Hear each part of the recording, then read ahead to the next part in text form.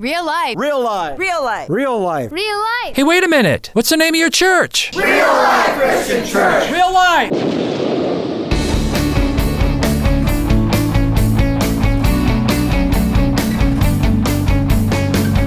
Get real with another edition of Think About It. Real life messages from Pastor Dennis Rasper from Real Life Christian Church. And now, let's listen to the message from Pastor Rasper. John chapter 12. And most of us here today are believers in Jesus Christ. And so I need to ask today, I want to ask, what's your attitude about that? What's your attitude toward being a Christian? Because how you see your Christianity is how you're going to live it out. In John chapter 12, a couple of Greek guys, Gentile converts, asked to follow Jesus. And his answer is very interesting. Really, it is no direct answer to these guys, but what he says is very interesting. But first, you have to pretend a little bit, and you got to pretend you're Jewish, and you're living back in Israel, the land of Israel, in Jesus' time. And if you know your history, about 300 years ago, remember, you're a Jew living in Palestine way back then, or Israel way back then. And about 300 years ago, the Roman general Pompey came in and just ran over your land. And the Romans occupied your land, and now you pay sky-high taxes, not to your own government, but to the Roman government. And when you go shopping, there's a soldier every 100 yards. And your king is Caesar. And if you're a Jew, you worship Jehovah God, and they say Caesar is your king. And so that's all very difficult for you. And most of your young life, you went to synagogue school, and your rabbis taught you the prophet Jeremiah. Jeremiah chapter 23, verse 5, they taught you this. I mean, you were raised with this. It says, the days are coming, declares the Lord, when I'll raise up to David, that's Israel, a righteous branch, that's the Messiah, a king who will reign wisely and do what's just and right in the land. In his day, Judah will be saved. All Israel will live in safety, and this is the name by which you'll be called, the Lord our righteousness. And so, you expected your Messiah to be someone like Pompey and come in with an army, drive out the Romans, and establish a kingdom of peace, prosperity, and safety. And according to everything you learned from the time you were a kid, when this Messiah comes, man, your life is going to be so good. Everything's going to be cool. Well, here's what your rabbi didn't teach you. He didn't teach you something else about the Messiah, and this is in Isaiah chapter 53, and this is verse 3. That he, the Messiah, before he ever set up this beautiful kingdom, was despised and rejected by men, a man of sorrows, familiar with grief. Verse 7, he was oppressed and afflicted, yet he didn't open his mouth. He was led like a lamb to the slaughter, and as a sheep before its shearers is dumb or silent, so he opened not his mouth. Before the Messiah would establish a kingdom of peace and safety where everybody loves each other and everything's cool, he would be that, despised, rejected, oppressed, afflicted, not defending himself like a sheep before its shearers is silent. See, and you never learned that. You never learned that. You had this glorious picture of what this Messiah was going to do. Well, in John chapter 12, that's the word of God we're looking at today. In John chapter 12 and verse 20, we read this. Now there were some Greeks among those who went up to worship at the feast of the Passover. And Greeks means Gentile proselytes, Gentiles who accepted Judaism and the God of the Jews. And they came to Jerusalem to celebrate the Passover. And this is a couple of days before a crowd. You got to understand this too. A couple of days before a crowd would come to the Garden of Gethsemane and apprehend Jesus and take him to Annas, the former high priest, first trial. Second trial, Caiaphas, the reigning high priest, and Pontius Pilate, the Roman governor, and then a cross. And so verse 21 of John 12. They came to Philip, who was from Bethsaida in Galilee, with a request. Sir, they said to Philip, we would like to see Jesus. And Philip went to tell Andrew, and Andrew and Philip in turn went to tell Jesus. You got a couple of Greek guys, converts, who want to come and see you, okay? And as I read the commentaries, it says we want to see Jesus, and the commentaries tell us that means we want to follow Jesus. We want to become his disciple. So really this is talking about what discipleship involves or what being a Christian involves. They probably didn't want to be part of the 12 disciples, but just follow Jesus, travel with him, listen to him teach, be where he is. So Philip finds Andrew, and together they come to Jesus, and they say there's a couple of Gentile proselytes or converts who want to talk with you about being a disciple. Now remember, Jesus to them is Pompey. He is the guy who's going to raise an army, drive out the Romans, and bring peace and prosperity. Now, this is good. Listen to the answer. They said, we want to follow Jesus. We want to be disciples. In our days, we'd say we want to be Christians, okay? And Jesus doesn't say, sure, bring them to me. He doesn't say, hey, you guys have made the right decision to follow me. He doesn't say any of that. He doesn't even answer their question directly. Here's what he does say. Philip and Andrew, go tell these guys. Verse 23, the hour has come for the Son of Man to be glorified. How is he going to be glorified? By death. This was Wednesday of Passion Week. His death was less than 48 hours away. The hour, his time had come. Now listen, this is in response to these Gentile converts who want to become disciples. He says in verse 24, and this is the key verse in this message today, John 12:24. I tell you the truth. See, he never answered these guys directly. They say, we want to be his disciples. We want to be his followers.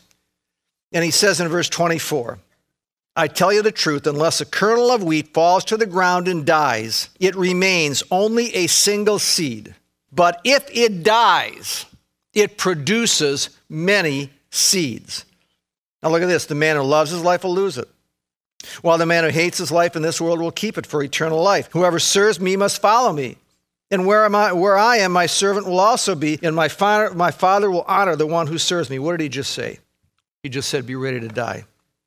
He was talking about his own death. He said, unless I die, nobody benefits. But when I die, there's going to be far-reaching, tremendous blessings for a whole lot of people. But he says, but I got to die first. He says, forget this Pompey nonsense. That's not my style. That's not what I'm going to do. And then he compared himself and all who wanted to be his disciples to a single seed. And this is a great analogy. He says that seed has to fall to the ground. And the weather has to break it down, break its outer shell. Then it sinks into the soil and it grows and it produces something really good. It multiplies itself. But first, it's got to die first. And Jesus is saying, there's a hostile world to me out there. And all you people who want to be my followers, all you people who call yourself Christian, are you willing to die?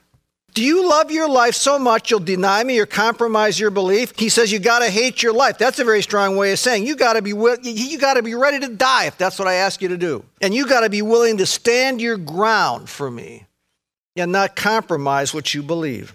Now here's how I apply this all to my own life. I have to learn to die to self.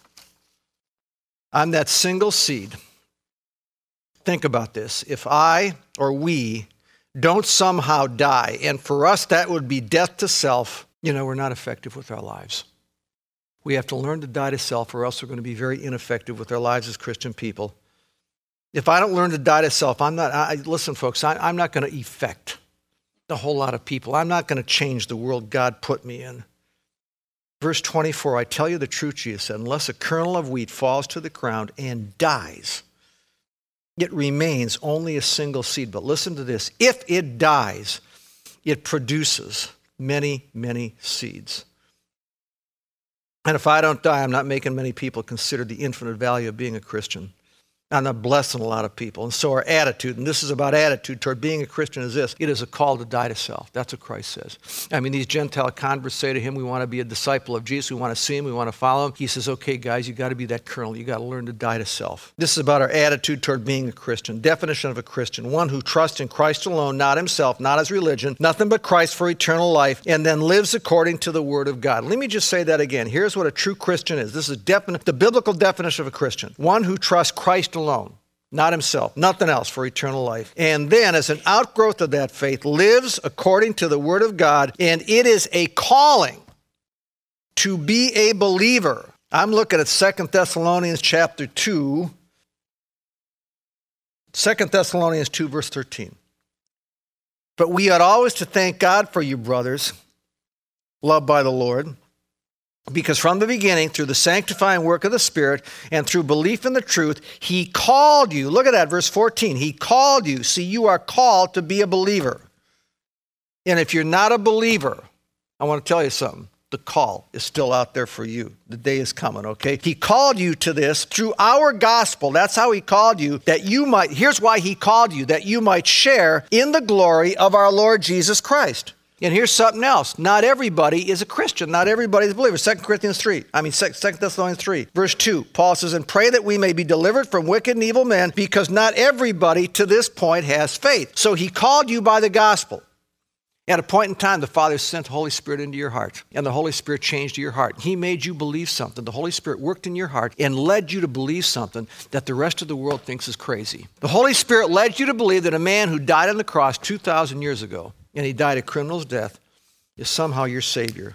And that death was for you, and that his blood covers your sins, and that the Father in heaven accepts you as his own forever through Jesus Christ, and that there is no other way to heaven but through Jesus Christ. And that makes no sense whatsoever to an unsaved mind. Absolutely no sense whatsoever. And you believe that. And you submit to that, and you surrender to that. The Spirit did that in you. And not everyone accepts the gospel like you did. And that should, listen, folks, that should make you put your hands over your face and just cry and say, thank you, Lord. I mean, do you ever do that? I mean, you are called to that. I mean, the Spirit of God worked it in your heart that you believe that message that is so foolish to an unsaved mind. And you know where you're headed with your life. You know you're going to be in heaven with him forever. And man, that should just lead you to humble yourself before God and even weep and say, thank you, Lord. Do you ever do that? See, that's what motivates you and me to die to self. That's my motivation. And that's all attitude. I mean, he called me, and when he calls me, he empowers me to be a believer. I can die to myself. God's not dumb. He's all wise. When he calls you to be a believer, when he calls you into the Christian faith, he empowers you. He gives you what you need to die to self. It's an attitude of gratitude. You tell yourself, I have the greatest treasure in life. See, your faith in Jesus Christ is more precious to you. It's more precious than anything you own, more precious than anything you value, or it should be. More precious than the people in your life, more precious than your kids, your husband, your wife, your mom, or your dad. And we need to think like that. That's how you need to think. That's your attitude toward being a Christian. Belonging to him has tremendous blessings, and we're going to look at a few. But he also demands something of me. Back to John 12:24. I tell you the truth, unless a kernel of wheat falls to the ground and dies, it remains only a single seed. But if it dies, it produces many seeds. And you're telling yourself, this is your attitude toward being a Christian. You're telling yourself, look at the effect that I'm going to have on other people. Look how my life will bless others. Look at the difference I'm going to make. It's going to be enormous. Now, dying to self is tough. Here's what it means. Here's what dying to self means. You're training yourself, and you're praying about this all the time in every area of your life to think, and this is attitude. This is attitude. I'm not first. And this is hard. This is really hard. You discipline yourself, you train yourself, and you tell you, I am not first. I mean, you got to look at Philippians chapter 2.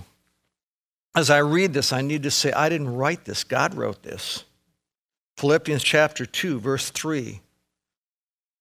Do nothing out of selfish ambition. Do nothing out of vain conceit, but in humility consider others more important than yourselves. Then verse 4. Each of you should look, listen to this, not only to your own interest, but also to the interest of others. And man, that's how you die to self. You practice that, over and over and over and over until it becomes a way of life, until it becomes an attitude. An attitude is almost a way of life. See, it's how you see your Christian faith. You see yourself. This is how you see yourself. This is attitude. You see, and I'm working on this, man. You see yourself as a single seed that won't produce any fruit till you die. Next time you're in a circumstance like that and you got to die to self, you say, man, I got to die first before I produce many seeds. You just think like that, see? I mean, it's every circumstance, every conversation. Now, does that mean you don't think about your own needs? Of course not. God doesn't expect that. Of course you have to. I mean, you need to take care of your health, other people. Your body needs rest. There's stuff you enjoy doing. But the bottom line is this. This is part of what Christianity is. Your own personal needs are diminished. And the Spirit works this in you. And I'll tell you where you get to, and man, this gets so good. I mean, your greatest joy becomes seeing all those other seeds produce because you died to self. Your greatest joy is in serving others and meeting their needs and blessing them. You're developing a way of life. It's all attitude. It's dying to self. Well, let me ask this. Has anybody ever misinterpreted something you said? They misquote you, see? And then they say all kind of negative things about you to other people. Oh, so-and-so said this. And you never meant it that way. And you're hurt or offended. And these people never talk to you and ask you what you meant before they blabbed it all over. Have you ever been cut off by somebody you cared about? Or how about broken promises? Oh, yeah, I'll take care of this. Sure, we'll do that. Count on it.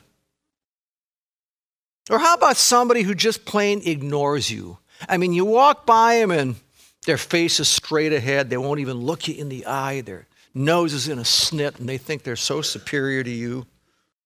What does a true Christian do? And we're talking about your attitude toward Christianity. How do you react to that? The Apostle Paul, who lived around 60 A.D., he was very successful. And he started all these thriving congregations. But there were false teachers roaming around too, and they said, don't listen to Paul. He's not a real apostle. Don't listen to Paul. Listen to us. He doesn't speak the truth. We speak the truth. He doesn't care about you. He has ulterior motives. All he wants is your money. All he wants is big numbers and so on and so forth, see? And the people in the Corinthian church to whom Paul writes, I mean, they were believing all this nonsense. Now, here's how Paul fights that battle about people talking about him, about people saying all this stuff about him. See, here's how he fights that battle. This is 2 Corinthians chapter 10, verses 3 and 4. Now, we're talking about your attitude toward being a Christian. 1 Corinthians 10:3. For though we live in the world, Paul says, we do not wage war as the world does. This is how Christians wage war. This is your attitude toward your Christianity, see? For though we live in the world, we don't wage war as the world does. He says the weapons we fight with are not the weapons of the world. He says, on the contrary, our weapons have divine power to demolish strongholds. Now here's what that means, man. You don't get nastier. You don't think of ways to get back. The weapons we fight with are different than the weapons unsaved people fight with. Our weapons have divine power to bring down strongholds and fortresses. We have God's word. That's first. We have God's word. That's our weapon, see? I mean, how is God's word a weapon? We act according to this word, see? That's our weapon. And then you've got another weapon. We pray for these people. These are our weapons. I mean, you think being a Christian is a cakewalk, then you don't want to look at Luke chapter 6. Our attitude toward Christianity. Luke chapter 6, verse 27. Jesus says, but I tell you who hear me, love your enemies. Do good to those who hate you. Now listen, bless those who curse you and pray for those who mistreat you. And let me quote the King James there. Bless those who curse you and pray for those people who despitefully use you and persecute you. And folks, I need grace to do that. I cannot do that in my own strength. You pray for those people. That's one of your weapons, man. You ask God to bless them. And if you ever have opportunity to bless their lives, I'm talking about broken promises. I'm talking about people who look down their face at you. I'm talking about people who talk about you. I mean, if you ever have opportunity to bless their lives, no matter what they've done to you, you do it. That's how we wage war. And those are weapons. And that's not easy. And that takes grace. We don't fight our battles like the rest of the world. And that is death to self. That's who we are. You see yourself as a Christian as that single seed that's got to die to produce a crop. This is all about attitude. Look at John 12 again, 27 and 28. Jesus says, now my heart is troubled. This is one of my strongest favorite passages in the New Testament. Jesus says, now my heart is troubled, and what shall I say? Father, save me from this hour? And I got to face this thing. When I say, Father, just take me back to heaven, save me from this hour? No. Look at that emphatic no. It was for this very reason, King James says cause, for this very cause, I came to this hour. Father, glorify your name. I mean, this is good stuff. I love this. The Bible says it like this. His hour had come. He was about to face not just physical pain, folks, but the inner anguish, the horror of our sin in his holy body. You can't understand that. Unless you're Jesus, I try and get into this. Unless you're Christ, you cannot understand. Holy, without sin, you can't understand what it means to have everybody's sin in your body. And he would experience the horror of his Father, whom he loved with a perfect love, pouring out his wrath against sin, not on you and me, but on him. Nobody ever faced a trial like that, ever, ever, ever, ever. And he says, my heart is troubled. And Jesus says, shall I ask my Father to save me from this anguish? And then this emphatic no, for this reason or cause I came into the world, so Father, glorify your name. Folks, we face stuff. I don't want to face stuff. See, sometimes we'd like to just bury these things that you have to do like that and pretend I don't have to deal with them. I mean, you do that. I mean, you got to ask yourself, who do you need to see? I mean, it's just waiting there. I mean, what do you need to face? Are you telling yourself this isn't there or this isn't really a big deal? See, that's called denial. I mean, maybe someone that you love is in the slow process of dying, and you're not accepting that, and you're going to have to live without them. And it's tough. When I had serious differences with people I had to be with all the time, and I mean these were serious differences. These weren't just minor differences. They were philosophical, deep differences. As long as we kept our conversation on the surface, see, and we talked about the weather, sports, and our families, we survived. We got along. In fact, we got along great. But the differences were still there, and I knew it, and we had to face these things, and we had to resolve these things. And we were just kind of burying these things as if they weren't real, see. This is real. That's what you say. This is life. And your attitude toward being a Christian should be, and it can be, I don't have to be reluctant or even afraid. I can face this. I mean, Jesus did, and he said, Father, as I walk through this, you will have glory. Verse 27, now my heart is troubled. He's being real honest. I got to face all this stuff, the cross, everything before it. And what shall I say? Father, save me from this hour. What a philosophy of life. What an attitude as a Christian. No. It was for this very cause or reason I came to this hour, and so, Father, glorify your name. That's the attitude you need as a Christian, see? For us, that means if he faced it, God's word is telling you, you can face anything because his grace is there. And I've said this so many times, you've got to deal with this whole issue of grace being there. Grace is empowerment for any circumstance in life. It may be a situation you created, or something that just happened to you. Or how about this? Somebody says to you, you've changed. You used to be so hopeful, and now you're so negative, man. You are so down on life. Man, have you changed, see? Or maybe they say, I used to look to you as an example of how to act. When I didn't know how to act, I would look to you, and you'd be an example to me. You've changed so much. Now you are so much a part of the world. And what do you say? Oh, that's their opinion. Nothing wrong with me. I haven't changed.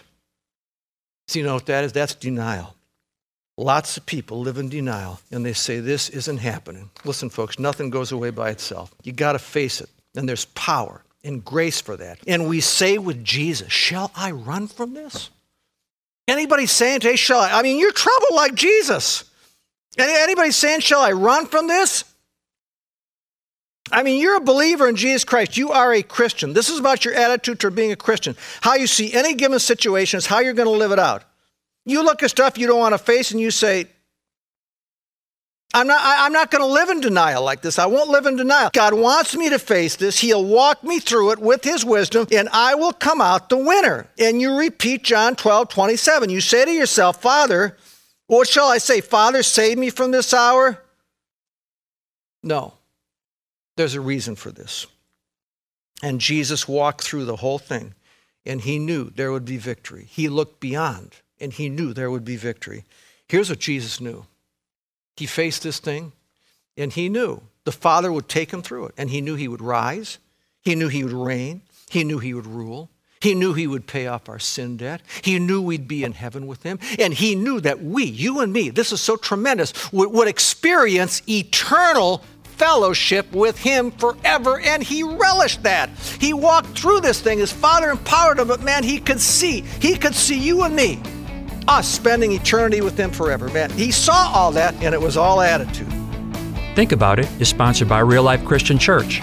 Real Life Christian Church meets in Endeavor Middle School, 22505 26 Mile Road, just west of North Avenue in Ray, Michigan. Sunday service starts at 10 a.m. Visit us on the web at rlcc.us. Never miss a single message from Pastor Rasper. Just go to faithtalk1500.com and download the Real Life Podcast.